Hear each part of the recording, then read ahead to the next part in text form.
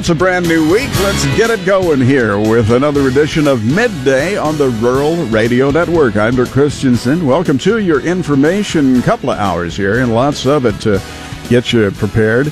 And we're going to play, it's always fun because we get a chance once in a while to play Where's Susan? It's kind of like Where's Waldo, but a lot more fun, in my opinion.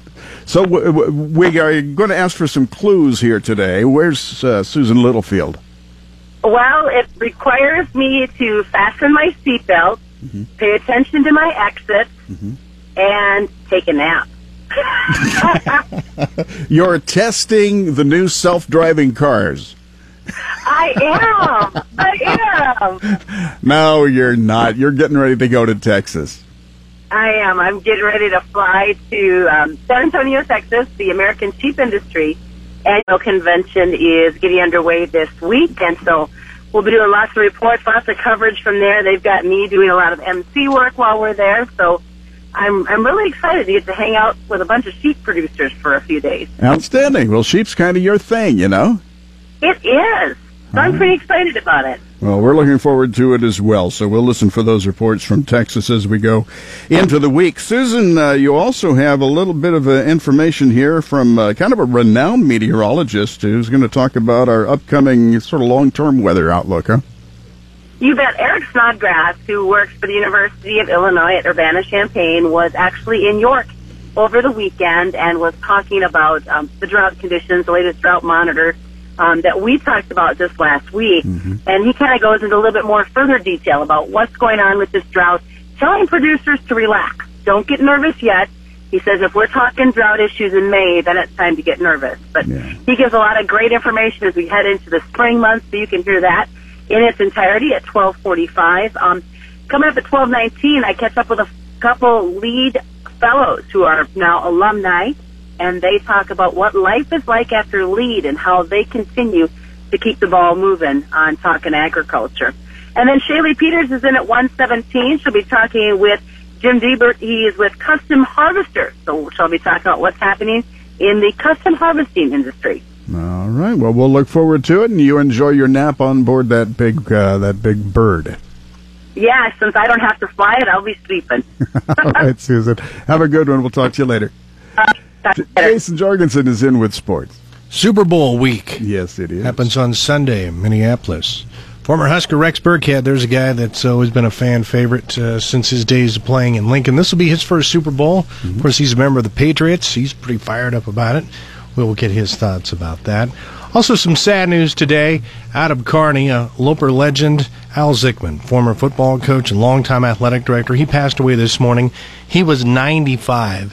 He had quite the tenure there at Kearney, and of course, he was a former Husker. He was a member of the 1941 Rose Bowl team, and he actually caught a touchdown pass in that game. So he had quite the life, but he passed away today. We'll touch more on that coming up. Also, we'll talk about the Nebraska women's basketball team. They blew out Iowa yesterday on the road as their big run here in the second half of the season continues. Al Zickman was a coach's coach. He was. I'll tell you that.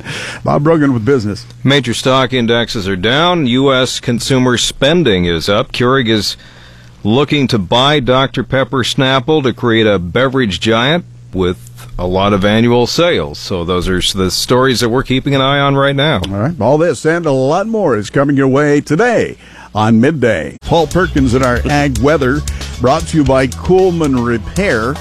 What we do want to find out for sure is whether or not we have any precipitation to rescue any of these very dry regions from that pending drought. And not really, especially for the dry areas of the southern plains. We're looking at limited moisture amounts right here in Nebraska and Kansas over this next week here. So pretty low on the precipitation end of things.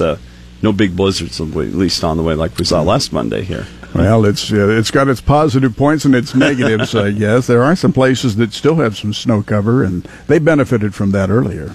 Definitely did. Right now we do have maybe a few flurries of snow getting kicked up this morning by the clouds, especially about north of Broken Bow up to north of Burwell. Maybe just a few flurries. A lot of us locked into a fair amount of cloud cover, especially if you're to the north of the interstate. But south of the interstate over south central and southeast Nebraska and also the southern panhandle, seeing some sunshine this morning. A lot of our temperatures mainly in the 20s this morning, still down though to 18 at Grand Island. A lot of our temperatures in the upper teens to low 20s, but we do have temperatures as warm as the mid to upper 40s over the southern Panhandle and northeast Colorado, and also towards Goodland. High pressure is tracking east today out of the Dakotas. That's why we did see that shot of some colder air. As that area of high pressure moves off towards the east, and we'll see those winds turn more to the south this afternoon and tonight. But not a lot of warming with those southerly winds, but we will see significant warming tomorrow. Warm front tracking east will bring us our warmest day of the next 7 days, approaching low pressure, increasing winds tomorrow out of the south and southwest. That's ahead of another cold front. A cold front drops southeast tomorrow night. That'll cool the temperatures off for Wednesday, but will still be milder than normal for Wednesday during the day. Even colder there, though, starts to drop southeast by Wednesday night, along with some weak disturbances, and that will keep the chance of some spotty snow Wednesday night through Thursday night. Friday will be mostly dry and a little warmer ahead of the next cold front, but then this weekend going to be cooler with those chances of mainly light snow in behind that front. In the long term, the colder temperatures expected to linger for a while. The Nebraska and Kansas temperature forecast expects below normal temperatures this weekend through February 11th. The precipitation forecast expecting mainly near normal precipitation this weekend through February 11th for both Nebraska and Kansas. Looks like it's going to trend slightly to the drier side of that in Kansas and slightly wetter into Nebraska.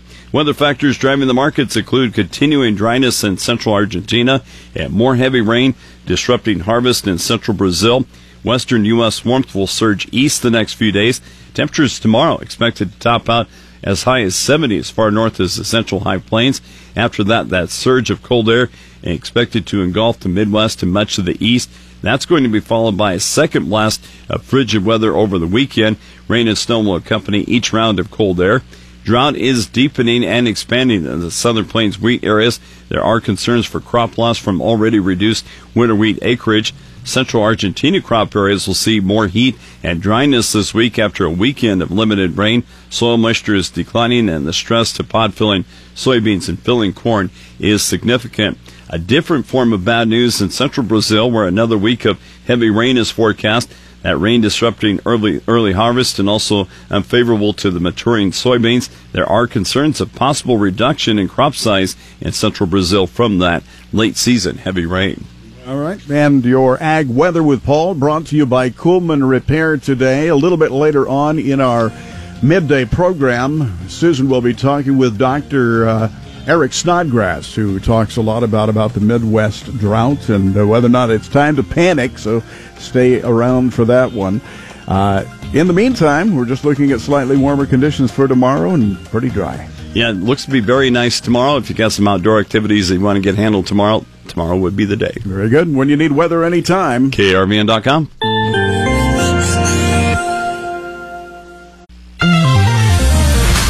An update on the slowed barge traffic in rivers, and is it affecting basis price in the Midwest? The U.S. sets another record for red meat production in 2017, and we hear from UNL professor Richard Perrin on why blenders are willing to pay more for sweet sorghum-derived ethanol. That's all ahead on the Rural Radio Network. I'm Clay Patton.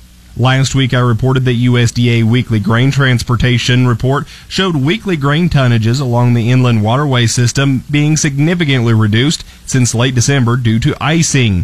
For the first 2 weeks of January, grain barge tonnages were at 496,000 tons, 63% lower than the same time in 2016. Last week's warmer weather appears to be helping the river shipping system, as the latest barge report shows a total of 497,000 tons moving down the river. That's a 75% increase from the previous week, but still down 32% from the same time a year ago. With river traffic slowing, grain merchandising companies have started putting more grain on the rail to get it to the coast.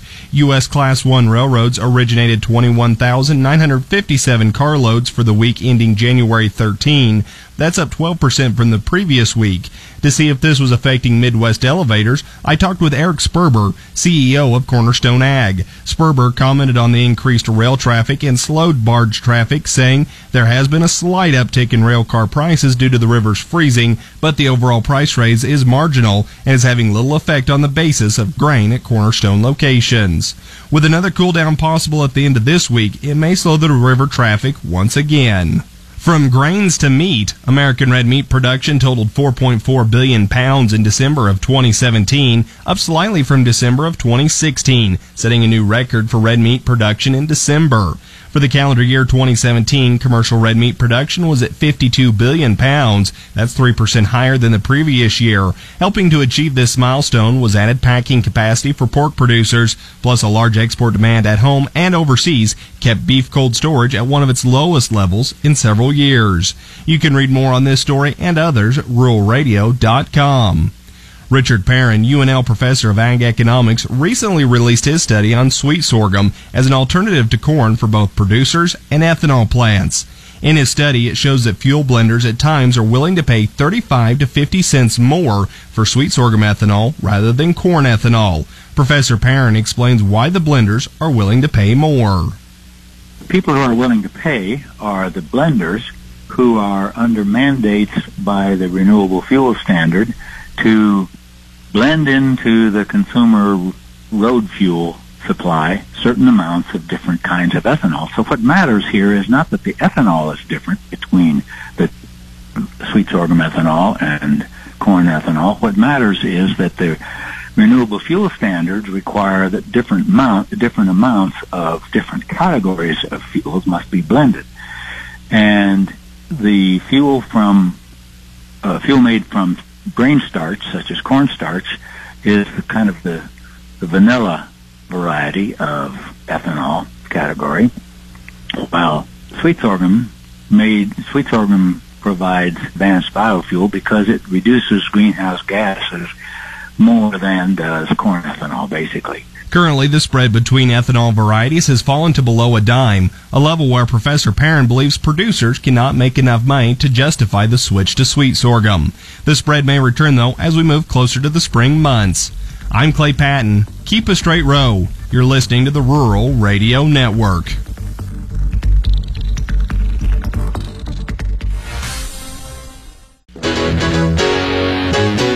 The Nebraska Lead alumni meeting over the weekend to talk agriculture. Good afternoon. I'm Susan Littlefield on the Rural Radio Network. An opportunity to reconnect not only your own Lead class, but other Lead fellows from previous groups. Deb Gangwish, talk to me about the importance of the alumni. Well, I was thinking about that when we had the invitation to come, and as our class worked on the whole Lead Alumni Conference.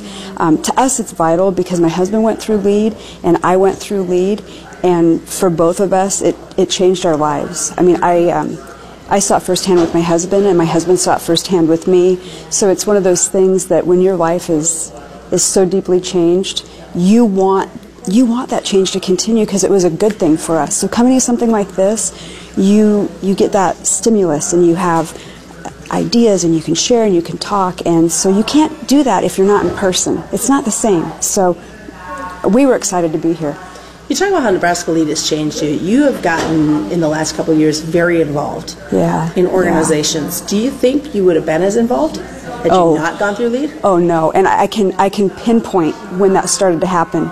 It was in the second half of the first year when we had a speaker talk to us, and he point blank looked at us in the room and said, "It is time to light a fire under all of you. Agriculture needs you." And I remember that so vividly because it was from that point on that his words echoed, and they never left me.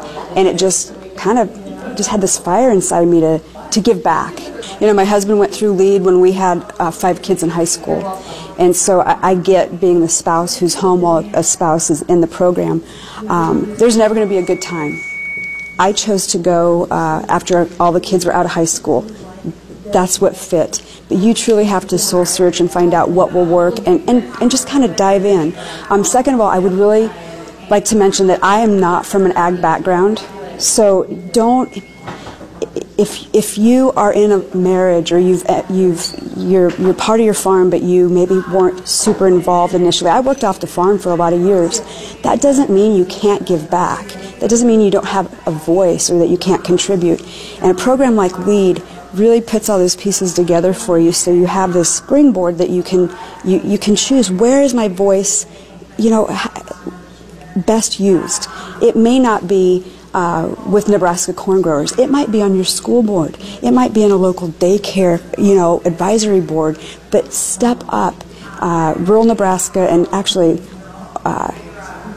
all of Nebraska. I mean, whether it's agriculture or not, we need leaders.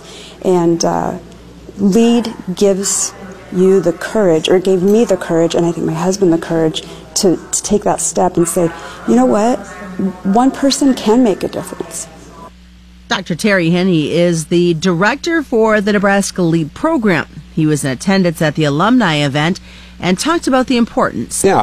The Nebraska LEAD Alumni Association puts on an annual conference every year, and part of their mission is to bring the classes together, but also to give each class a chance to put those leadership skills they've learned into action. And I think it's becoming even more important nowadays with the challenges that are out there, what's happening with the farm economy, to unite, share ideas, learn new things, and keep that network of ideas flowing, and a network of friends and acquaintances that can help make Nebraska move forward even better.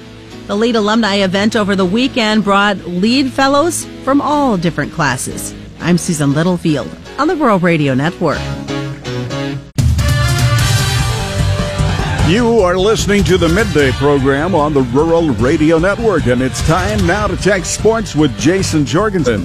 Hey, thanks, Dirk. Well, former University of Nebraska Kearney coaching great Al Zickman died this morning at Good Samaritan Hospital. He was 95.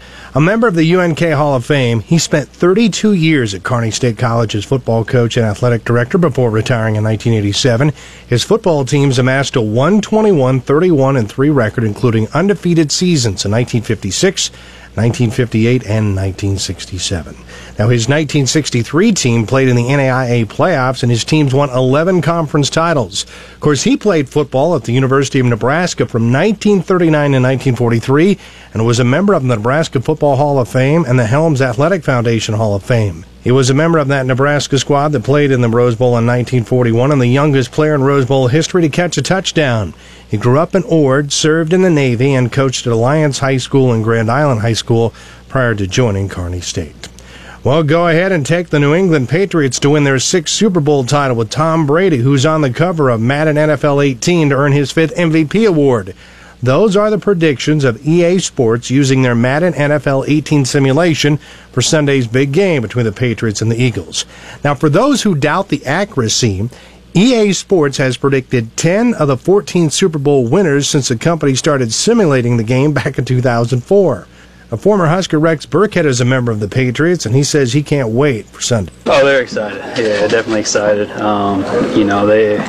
They knew it was a dream of mine ever since I was a little kid, growing up playing, to have this chance to play in the Super Bowl. It's a dream come true for sure. Kickoff is set for Sunday in Minneapolis. The Nebraska women's basketball team, they continue to roll. As yesterday, they went to Iowa and curb stomped the Hawkeyes, winning that one 92-74.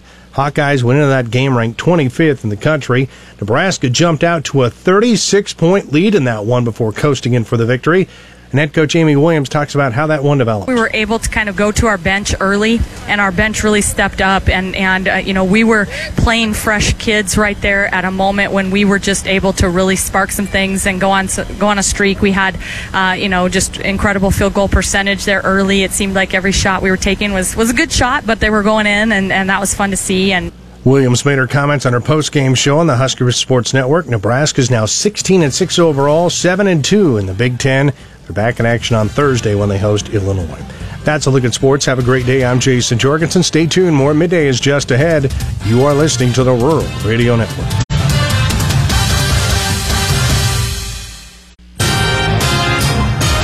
Partly cloudy skies in Nebraska tonight with lows in the teens in the east to the 20s in the west. I'm Dave Schroeder.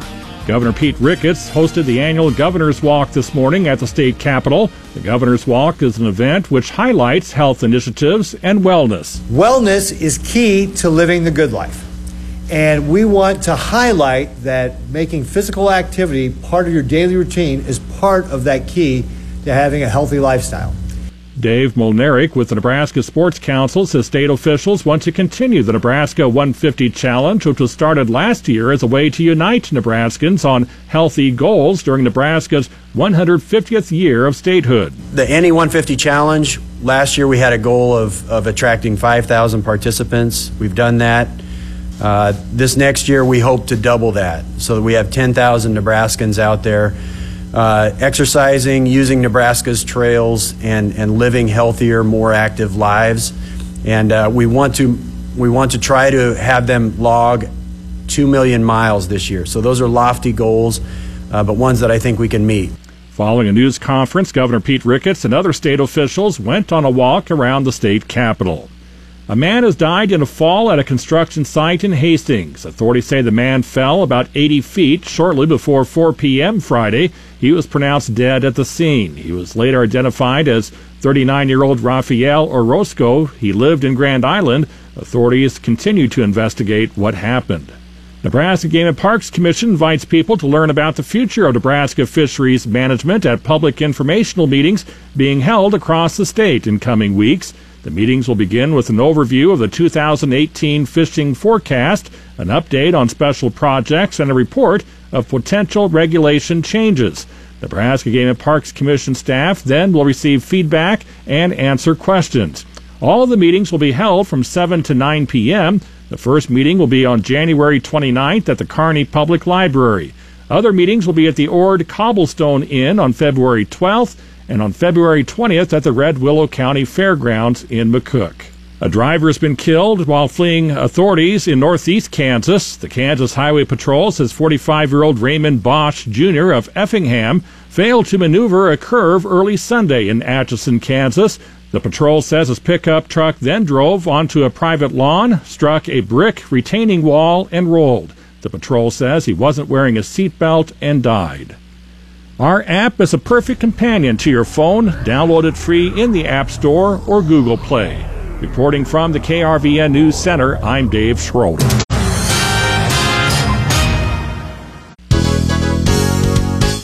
Giving an understanding to the weather. Good afternoon, I'm Susan Littlefield on the Rural Radio Network. Eric Snodgrass is with the University of Illinois working at Urbana-Champaign. And as a meteorologist, he has the opportunity not only to teach in the classroom, but teach beyond. And he spoke over the weekend at the Nebraska Lead Alumni event in York.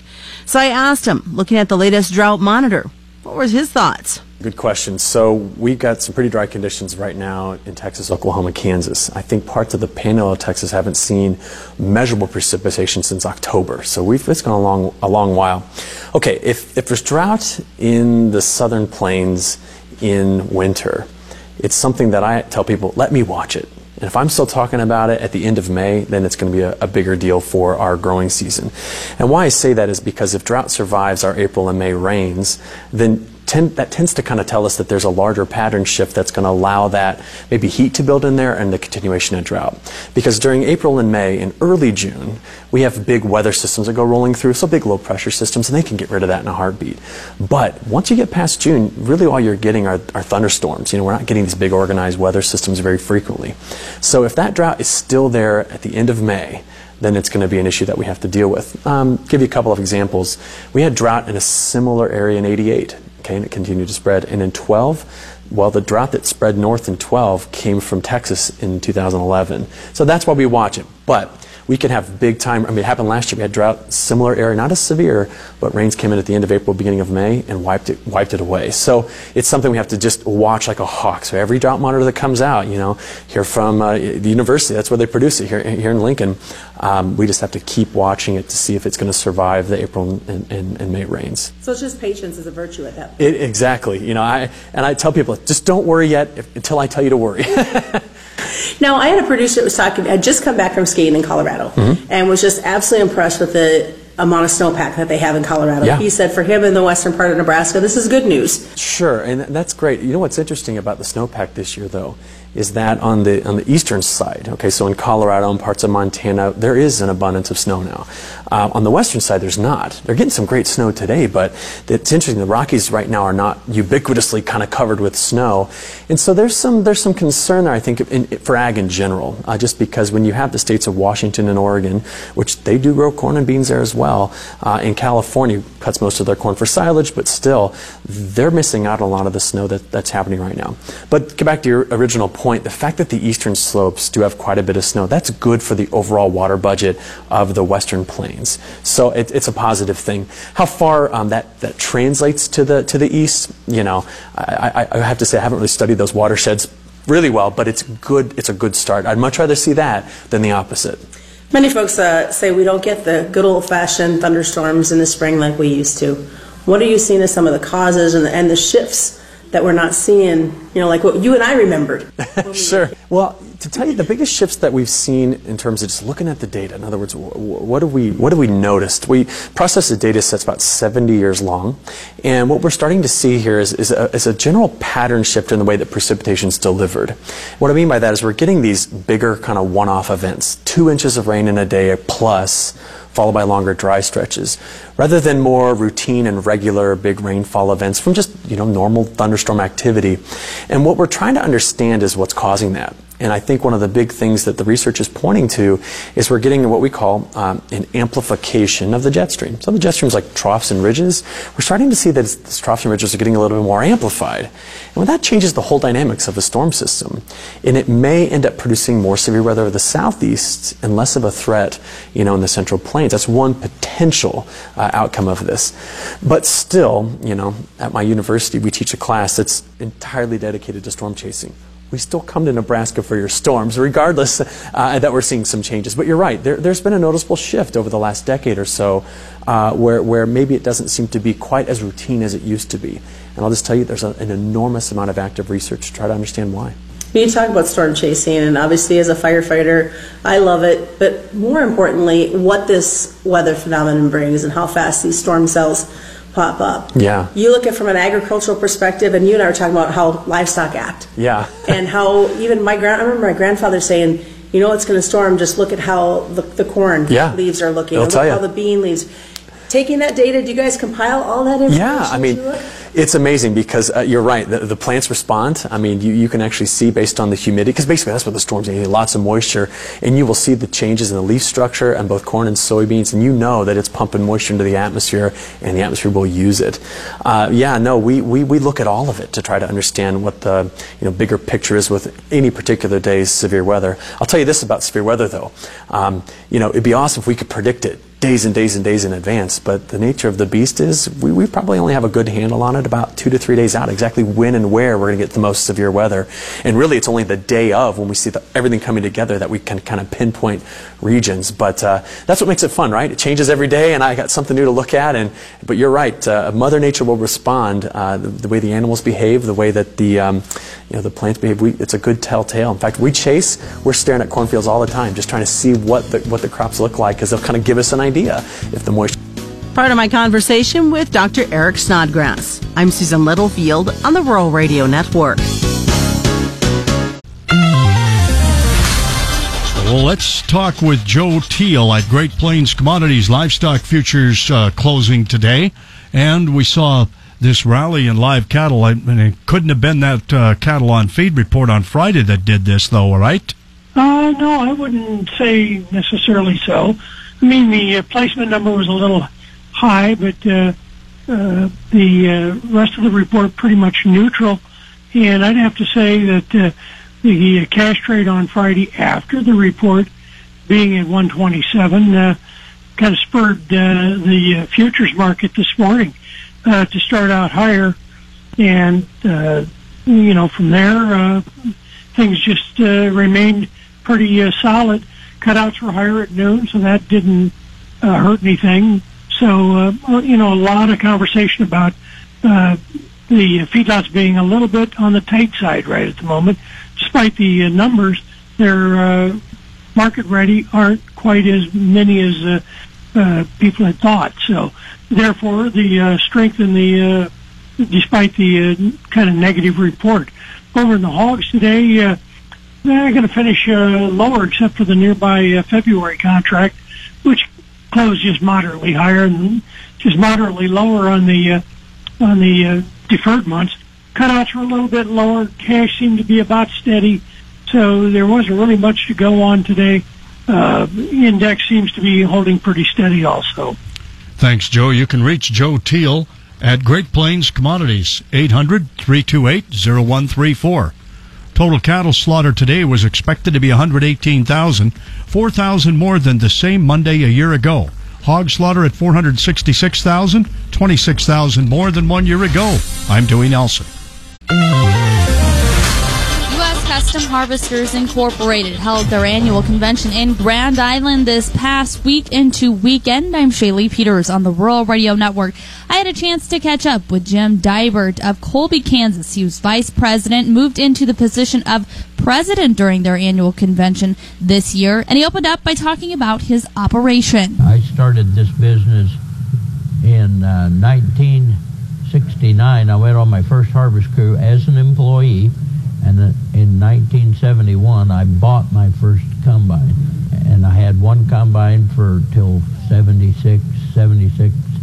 I bought a second one, and then I went completely on my own, and I've been doing it ever since. And we've grown to an operation of 6 combines, traveling from Texas to North Dakota.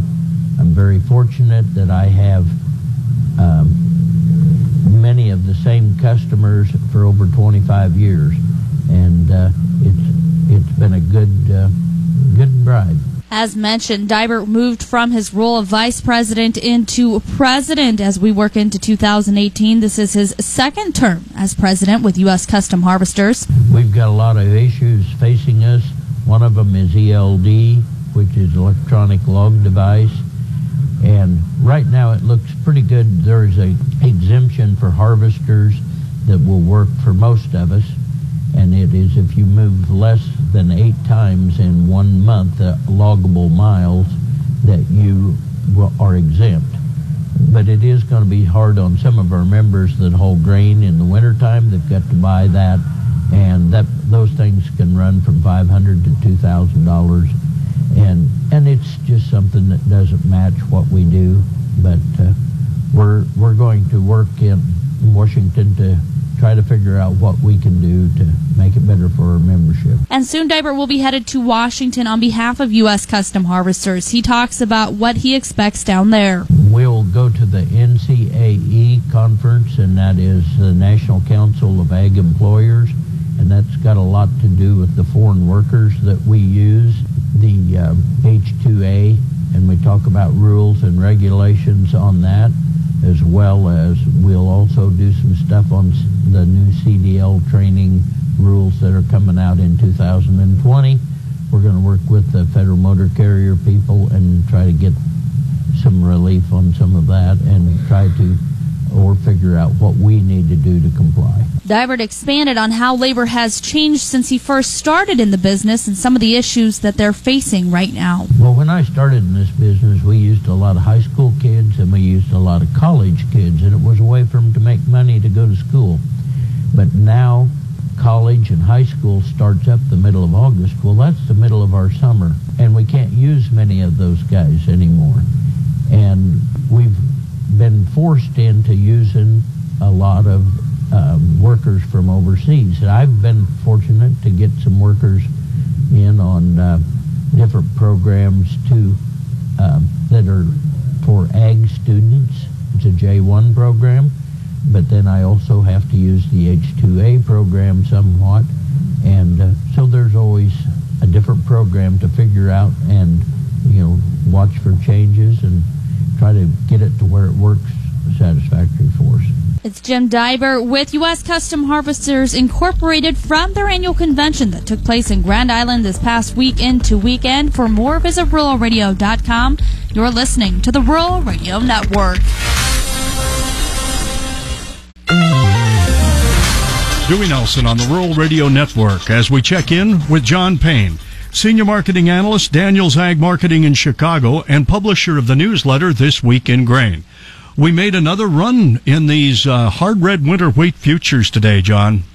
Yeah, it's the kind of the market of choice here. You've got a couple of things going. One, you've got the break in the dollar, obviously, that's been supportive, and then the complex is looking at dry weather for the next couple of weeks. The 2-week forecast isn't showing anything changing, and you go out to western Kansas, you're probably looking at some warm up. It might even come out of dormancy a little bit. So I don't think we I don't think we see the market move substantially higher. Maybe we could see it on the 20 or 30 cents. You get above the 5.10 level, I think you're going to start to bring in some selling there, both from the deferred contracts down the road and from the front months. But this is the time of the year for it. A year ago, as I mentioned last week, we were trading right around the 430 level, and we ended up near 470, 480 by the time it was all said and done. So probably another little leg to go here if things would continue.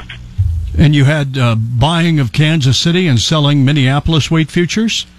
Yeah, I think, the Minneapolis obviously being the spring wheat story, and not a whole lot there. Moisture, I think they were pointing towards some, but I just think there's a lack of story there, and the short positions are really in the winter wheat contract. So you're seeing some short covering, and I will note this morning, really everything that's working on the board this morning, outside of the live cattle market that's been very good of late, is really have been markets that have been depressed the last 6 months. So you look at wheat, look at corn, look at beans, those are all higher. And then cotton, for example, the other row crop is just getting hammered. The stock market's actually red on the day. Bonds are starting to sell off, and crude oil was down 1%. So, I think a lot of this is short covering. I think the story is there to kind of change it. But have we seen any big turn in the fundamental supply and demand story? I don't think quite yet. I would say, just the fact that we're cheap is why we're going to rally. I look for, a test of 365, 370 on the March. Get above that, I think you got to start looking at, as we've been saying for months, use that carry if you're storing it. All right. What about the December corn contract here? Are we talking $4 down the road? I do. Well, I think we'll put our heels right up to it, $3.99. I'm sure there's going to be a lot of folks looking to sell that level. The March contract, looking for folks who are trying to price for a year from now. March is going to be, I think we settled right below it, $3.99 and 3/4. We'll see if maybe we get a little bit of an inch higher. I wouldn't be shocked to see a little turnaround tomorrow. But again, 4.5, 4.10. These are early prices that I think you can get put on here. And this is what using the carry is. Using the carry isn't all about stored corn. It's about corn that isn't created yet. Thanks, John. John Payne. He is the senior marketing analyst with Daniels Ag Marketing in Chicago, and you can contact them at danielsagmarketing.com. That's danielsagmarketing.com. Dewey Nelson on the Rural Radio Network.